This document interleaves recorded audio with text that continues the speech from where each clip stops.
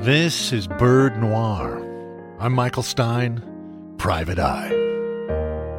Of all my sorry tales, the sorriest one is my nemesis bird.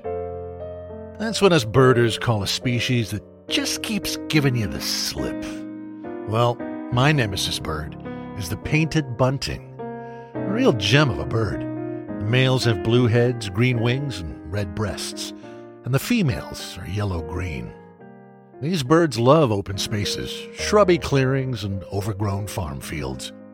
I don't get out of the city much, what with my PI work, but whenever I hear about a painted bunting around, I grab my binoculars and my fedora and rush out the door. And I miss it every time. Last year, I got word of a pair of them in the city cemetery. As the rain began to pour, I jumped in my car and sped across town. I ran to the pond near where the birds had been seen. I asked a nearby birder where they were. She pointed to a tree and said, "Right there. But wait, I can't see them anymore." And then I heard their song, like a dream fading away.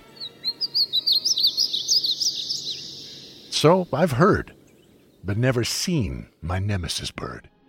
But as I fall asleep, I see those painted buntings in all their fantastic color. Someday, I tell myself, you'll see them someday.